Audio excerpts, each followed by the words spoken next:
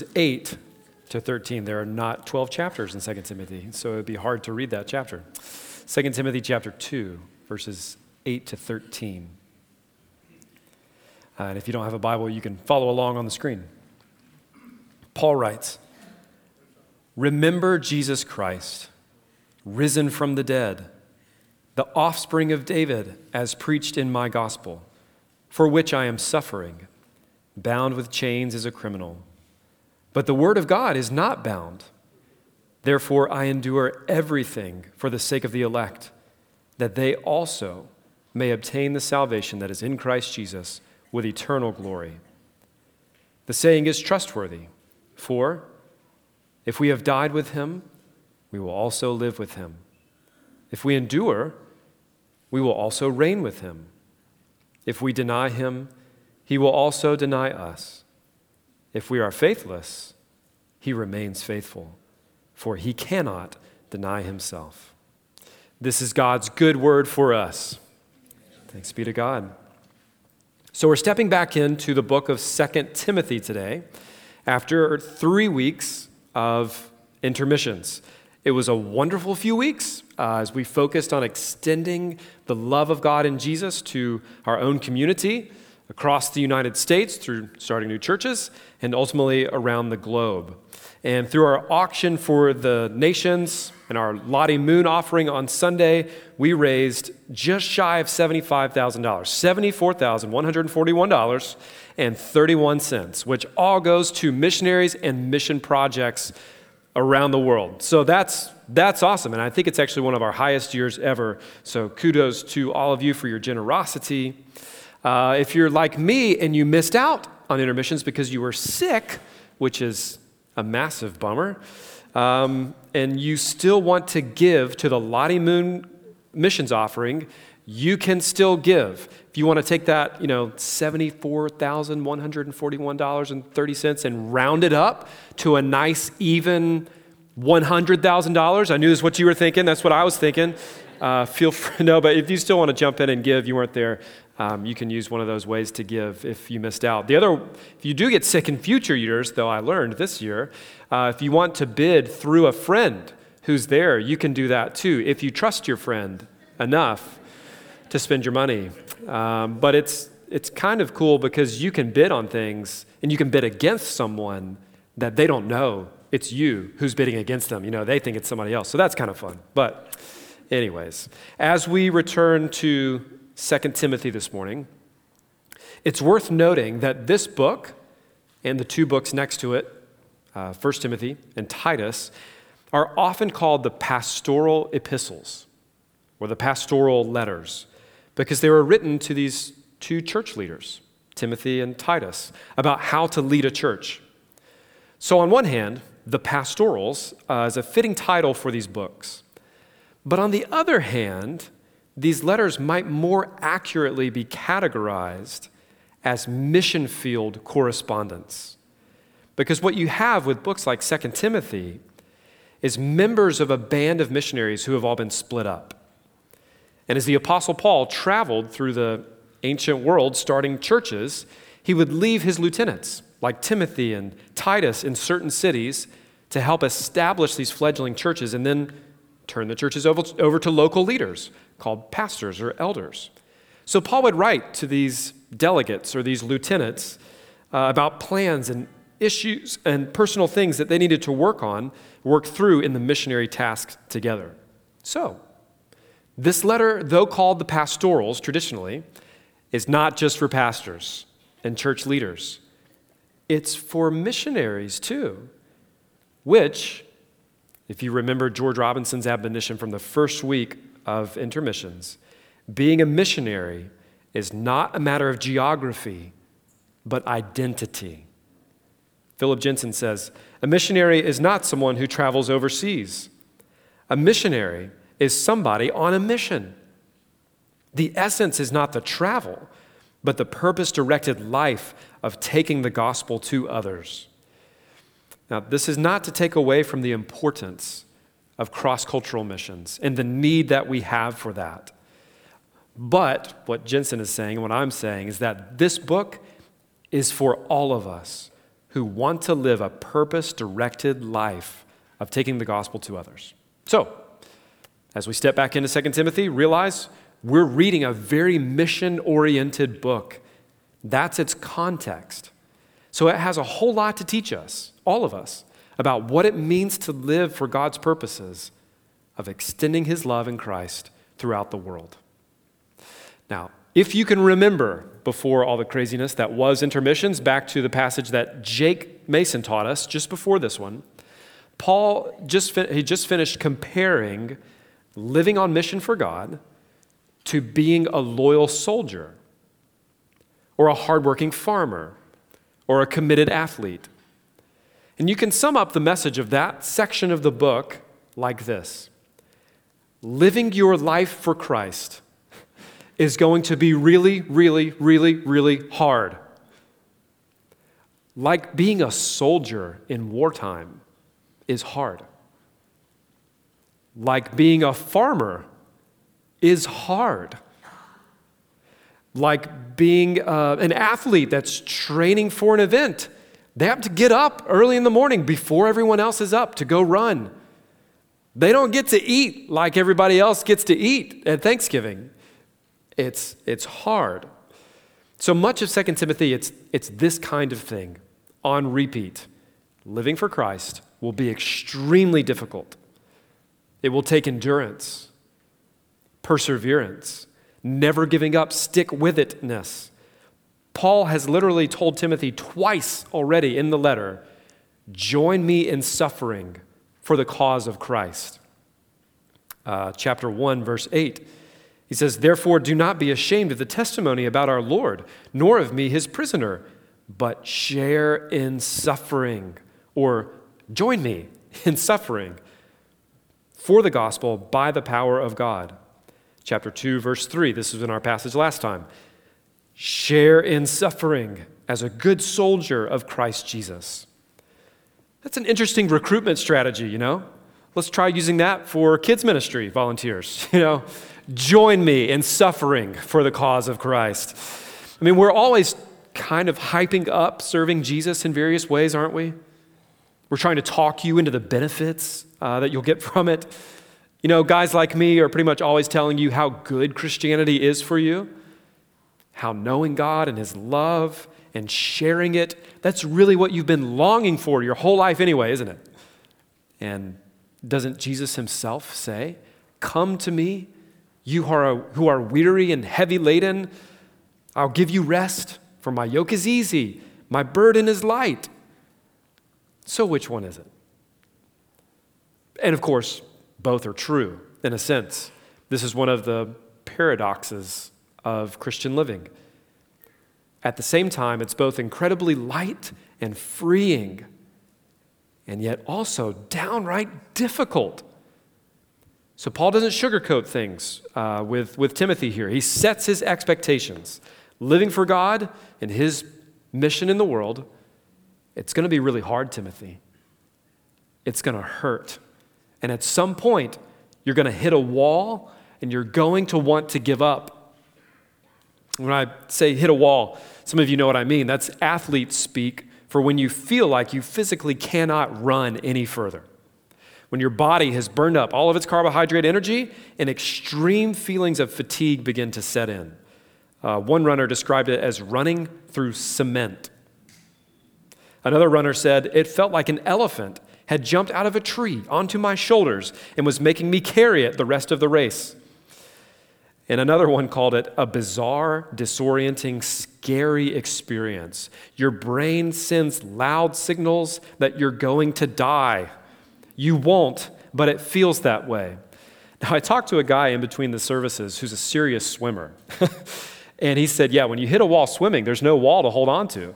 Like you're in a lake or the ocean. I was like, oh, that's a good point. If your brain tells you you're going to die, like I don't know what you do. It's like, it's a sink or swim here. You know, I didn't think about that in my illustrations. So props to swimmers. But what happens when you hit a wall in your Christian journey or ministry and you feel like you can go no further? You say, I just don't feel like I can continue to say no to my sinful desires any longer. It's too hard. It's time to walk away. There's too many rules, too many expectations, and way too little fun. Or you might wonder, do I really have to pursue forgiveness when I've been wounded so badly? Do I really have to love my enemies? This is hard. Or, why should I keep on prioritizing the church when the people there don't seem to have prioritized me? It's too hard. I can't keep my marriage vows, not with this person. Count me out. It's too hard. Or my suffering is so great, I can't see why God would have allowed it. And I'm angry at him. Why did I trust him in the first place? I've prayed. I haven't seen God do anything. I'm done. It's too hard. Or I don't like the difficult process of change in my life. I don't like people in the church knowing about my business, getting involved in my life. I just want to be left alone. It's too hard. We might feel like I'm always being ridiculed for being a Christian, and I'm just tired of it. I'm done speaking up for Jesus or trying to. It's too hard. Or leading, serving in this ministry. It's just a waste of time, honestly. No one thanks me. Everyone's always complaining, and I'm sick of even caring. I'm done. What do you do when you hit a wall? Maybe some of us are there right now. How do you endure when it would be so much easier to quit the race altogether? And if you're not there now, you will be someday. So Paul gives Timothy and us 3 things in this passage to help us run when we've hit a wall. He says, first, look back. Second, look around. And then third, look forward. So look back, look around, and then look forward. So look back. Look in verse 8 with me. He says, remember Jesus Christ, risen from the dead, the offspring of David, as preached in my gospel. So his first encouragement for you when you hit a wall is to remember Jesus Christ. Look at him. Fix your eyes on him. Don't forget who he was and what he did. And Paul, he wants to highlight 2 things about Jesus especially here. 2 things. One, that he's risen from the dead. And second, that he was the offspring of David. Now, why would he highlight these 2 particular aspects of Jesus? His resurrection and his lineage. I think both practically have a way of helping us endure in a Christian life. Let's tackle them in reverse order. So he says, Jesus, the offspring of David. Now, what's up with that? Seems kind of random. Jesus, David's offspring. Cool. Thanks for the history lesson, man. But I think he says this to remind Timothy and us that Jesus is the fulfillment of some long-awaited promises rooted in a very, very old story. In the Old Testament books, long before 2 Timothy, 2 Samuel, 1 Chronicles, there's this scene where God comes to David and he promises him that one day he'll take one of his descendants and establish their rule and their reign forever. This is in 1 Chronicles chapter 17, for example. You can read there. This is one of the parts of Scripture that led the Jewish people to anticipate a Messiah. Paul says Jesus is the offspring of David. This matters because it would have been easy to think in Timothy's day and ours. Remind me again why we are worshiping a first century crucified Jewish carpenter. Like, why are we doing that? Out of all the religious options that we have, why this? This is so out of the blue, just random and odd. You really think that guy, Jesus of Nazareth, was the Son of God? But when Paul says he's the offspring of David, he's pointing back to a story that goes quite a bit further back than you might think. He's saying Jesus is the climactic chapter in a story that's been winding through all of history. From Adam and Eve to Noah to Joseph to the Exodus to David, God has been guiding the story of humanity to a place where he himself would step in and rescue us. Jesus is not a random Jewish carpenter. He's the specific fulfillment of some very specific promises that have been awaited for a long, long time, right down to his genealogy, to his lineage, to his genes, or an answer like Genes, not Jea. I don't think they were those kind of genes back in the day. But I think his point here is that if God can be trusted to keep his promises on track throughout the eons of history, will he not come through for you? Might it take him some time? Yes. Might he do this on his own timetable, not yours? Yes. But will he eventually make good on his plans and promises? Yes, he will. Remember Jesus, the offspring of David. Paul also says, remember Jesus Christ, risen from the dead. Why bring this up out of all the things about Jesus? Risen from the dead. See, I think this helps us endure in the Christian life because we see that in the end, Jesus wins. He doesn't just have a heart of sympathy for you in your suffering, but he has victory awaiting you in the end. God does not leave his servants in the ground at the end of the day. I like how Pastor Tony Merida says it from Imago Dei Church here in Raleigh. He says, when your tank is empty, remember the tomb is empty and the throne is occupied. Remember Jesus. Think on him. Dwell on him. Keep him in front of you each day. Time magazine reported a few years ago that the human attention span seems to be shrinking each year in the digital age. This is probably not news to you, but a Microsoft study indicated that while our attention span was about 12 seconds long in the year 2000, it had shrunk to about 8 seconds by the year 2015. Which I don't know how that works or how you even listen to sermons and stuff with that kind of attention span, but great job.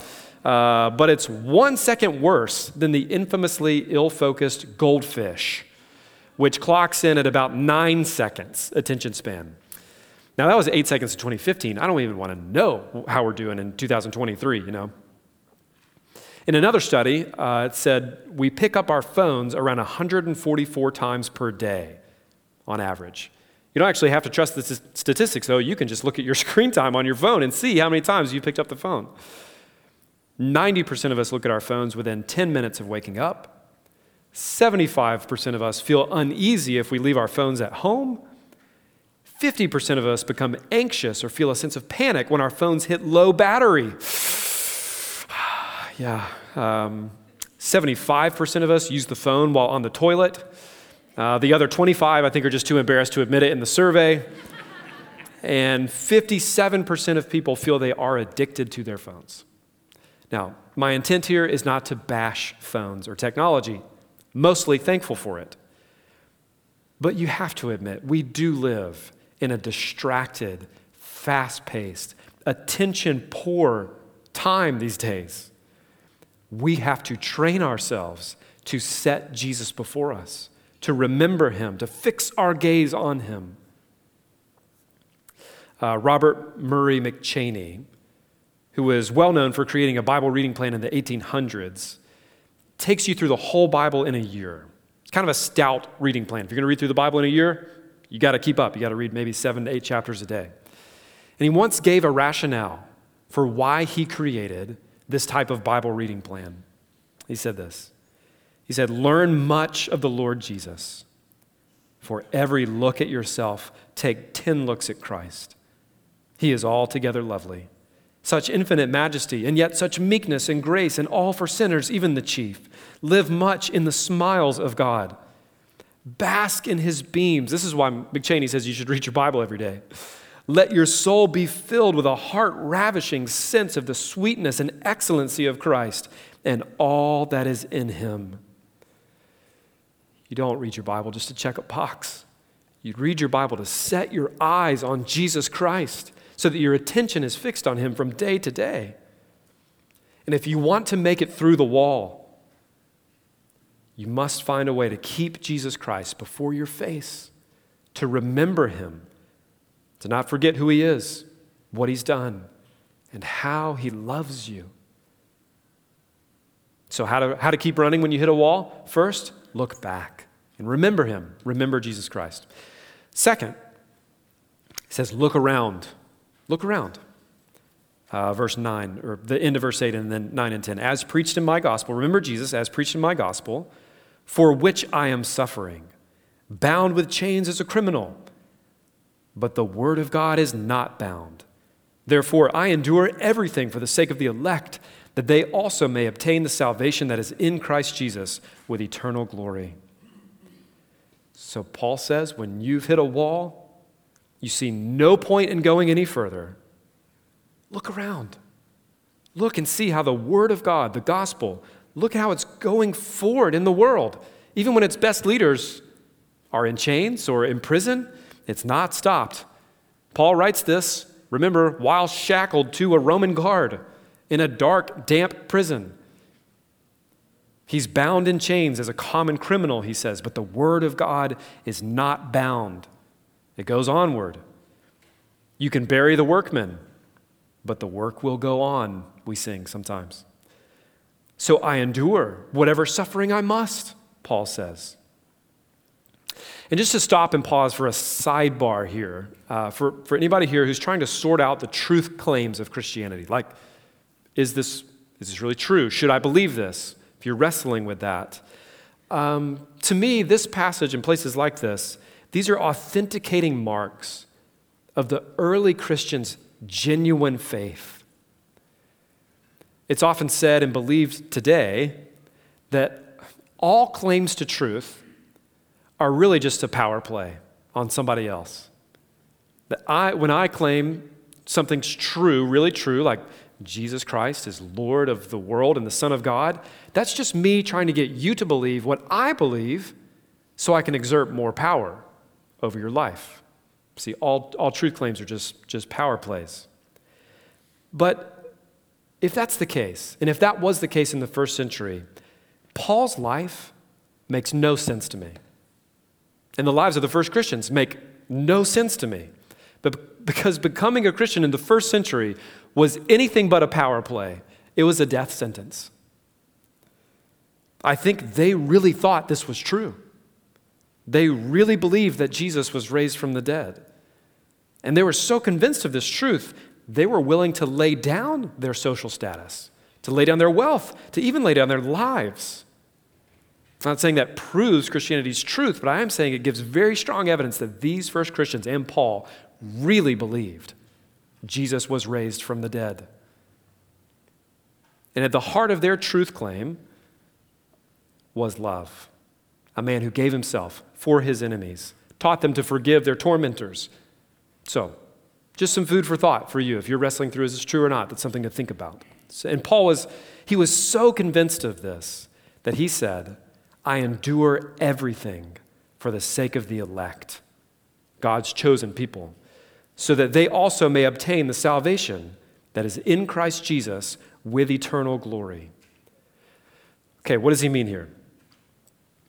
Well, he's saying that if God is going to gather in and save all his people from all over the earth, then this would inevitably involve Paul's own suffering. The spread of Christianity was going to come at a cost. There was no way around it. This was not a surprise to Paul, though. If you remember his conversion story, remember he's on the road to Damascus in Acts chapter 9.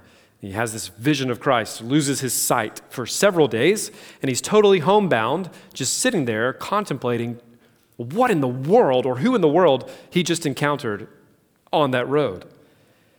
And God then speaks in a vision to this other Christian named Ananias. He tells Ananias, go to this street called Straight, and you're going to find this man named Saul, and I want you to pray for him that he would regain his sight.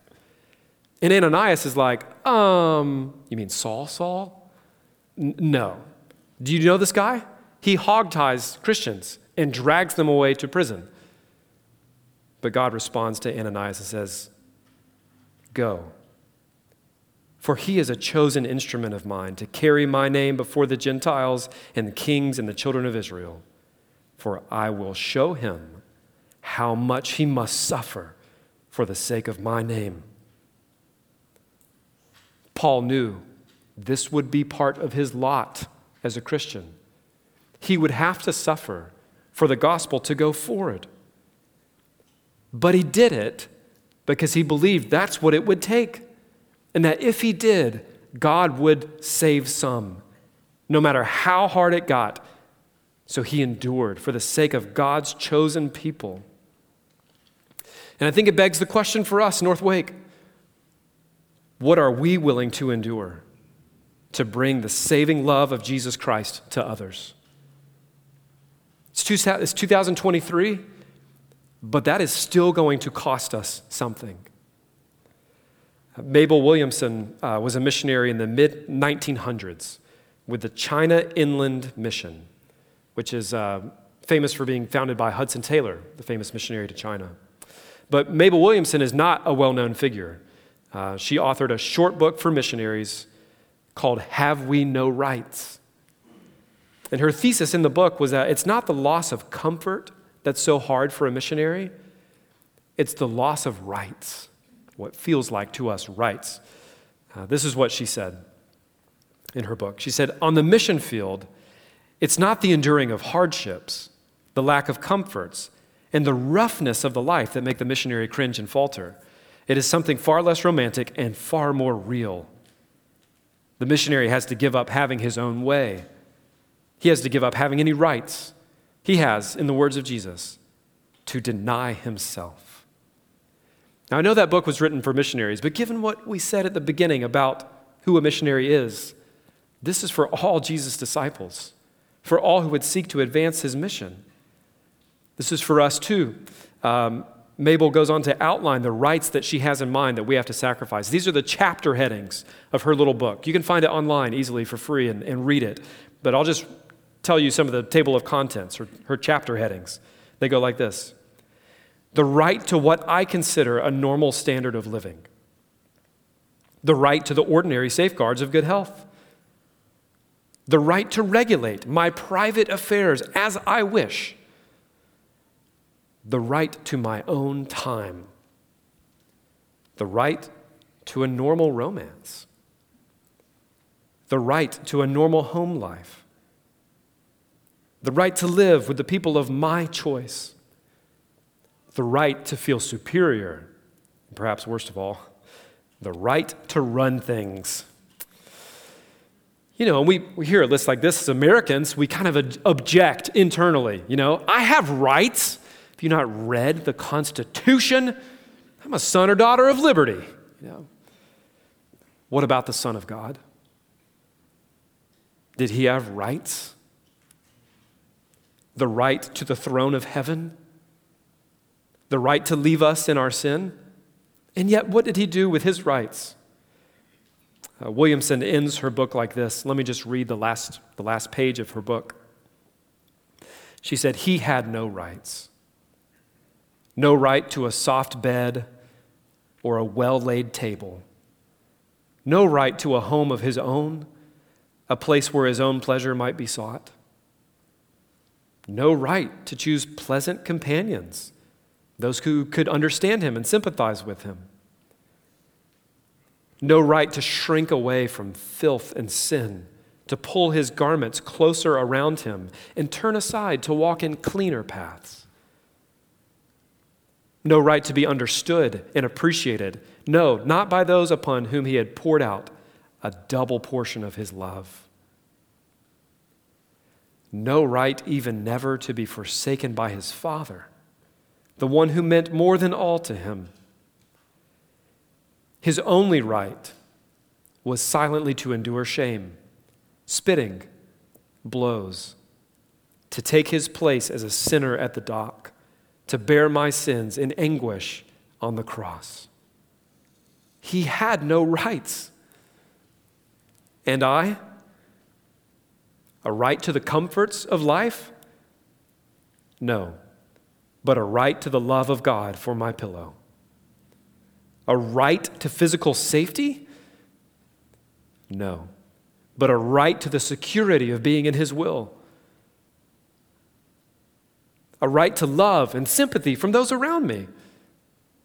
No, but a right to the friendship of the one who understands me better than I do myself. A right to be a leader among men? No. But the right to be led by the one to whom I've given my all, led as a little child with its hand in the hand of its father. A right to adhere to a home and to dear ones? No, not necessarily, but a right to dwell in the heart of God. A right to myself? No, but I have a right to Christ. All that he takes, I will give, and all that he gives, I will take. He, my only right, he, the one right before which all other rights fade into nothingness. I have full right to him. Oh, may he have full right to me. She's saying, when you realize that he gave up his rights for you to secure your right to call him your Savior, your lover, your friend, then you can endure what feels like the loss of your most precious rights here and now, if that's what it takes for the cause of Christ in the world. And if you do, you'll see the gospel moving ahead in the world. You'll be able to keep running when you hit the wall, despite significant suffering. So, look back at Christ. Look around at how his word goes forward despite persecution and suffering. And then third, look ahead.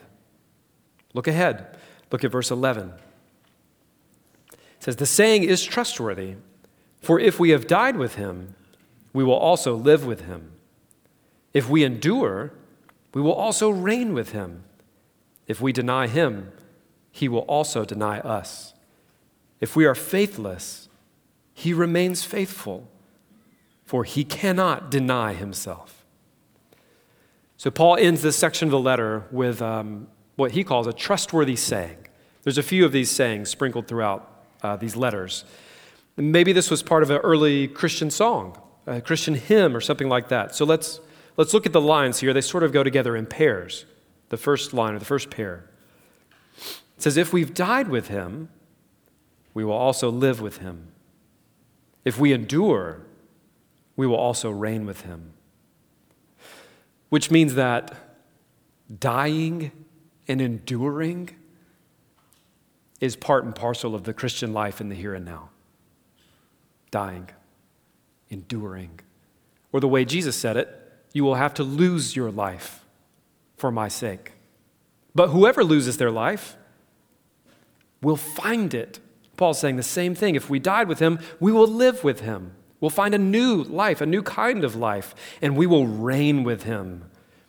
Which I rather like how it says that. It's kind of an interesting thing to say. We will reign with Christ. What in the world? Well, you see, Jesus is not just a master looking for eternal slaves, but he's a king calling up vice regents. So it's no wonder that C.S. Lewis had Peter and Susan and Edmund and Lucy to be kings and queens of Narnia that would rule alongside the great lion, Aslan. This is what Christ has in store for those who endure for him, reigning with him in a renewed heavens and a new earth. But the second line, if we deny him, he will also deny us. And this is sobering, but it's also rooted in Jesus' own words also. Matthew chapter 10. He says, so everyone who acknowledges me before men, I also will acknowledge before my Father who's in heaven. But whoever denies me before men, I also will deny before my Father who is in heaven. Now, if this is true, I usually tend to put my money on Jesus being right. Then denying the faith, or what's more popularly called deconstructing, is no small matter. What you do with Christ is high stakes. Why endure as a Christian instead of just giving up? Well, Paul says, look ahead. There's a last day. You need to zoom out. Your perspective needs to get a lot bigger. It needs to go way forward. Look ahead. There's a last day. And based on this passage, if you openly, persistently deny Christ, then you have no reason to expect that on that day God will do anything other than grant you exactly what you asked from him: eternal disownment. And that's not fear-mongering, but meant to be a loving warning in this letter. And then the very last part of this line says this: if we are faithless, he remains faithful, for he cannot deny himself. This is a little more difficult to interpret than the other sections. Some understand this line to mean that for those who have momentary lapses in faithfulness, you might think of like Peter's denials, where he denies Christ, but then comes back around, he repents. This line may mean then that Christ will still hold those people fast, for he cannot deny those whom he's truly made his own. That's one understanding of this line, and that's true. That's a true statement. Others understand this last line not to be a word of comfort, but to underscore the previous word of warning, meaning that even if some show themselves to be faithless in the end, Christ will still be faithful and consistent to his own character in judgment. In other words, he does not change, even if we do. Now, which of these two is the correct interpretation? I'm not 100% certain. And yet, at some level, both interpretations serve a larger point, which is that Christ will be faithful. He will be faithful to his church and to his character, both to confirm and establish his own children who are weak and faltering. But he will also be faithful to finally judge those who have rejected him. So Paul says, look ahead. Look to the last day when Christ returns to judge the living and the dead, as the Apostles' Creed says. And then look around. See how the gospel continues to move forward, even when massive barriers are raised against it, and its best leaders are imprisoned or exiled or die. The gospel will still move forward. And then perhaps most importantly, look back. Remember Jesus Christ, truly man, truly God, dying in our place, risen from the dead, the offspring of David. All of God's promises are yes in him. Remember him, treasure him, and yes, let's proclaim him. Let's pray.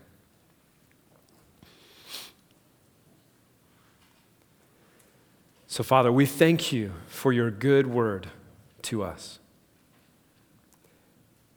And Lord, I especially pray for those who are here today who maybe feel like they have hit a wall. They've hit a wall in living for you, in pursuing you, in serving you, and they don't know what to do or where to go.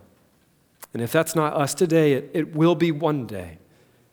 So would you take this passage, take your words, plant them deep within us, and strengthen us through them as we remember Christ, how he gave up his rights for us so we could have the right to call you, God, our very Father. So when we are discouraged, lift our heads to see Jesus once again, to see his word going forth, and to see the last day. Grant us perspective in our suffering, and establish us in Christ, we pray. Amen.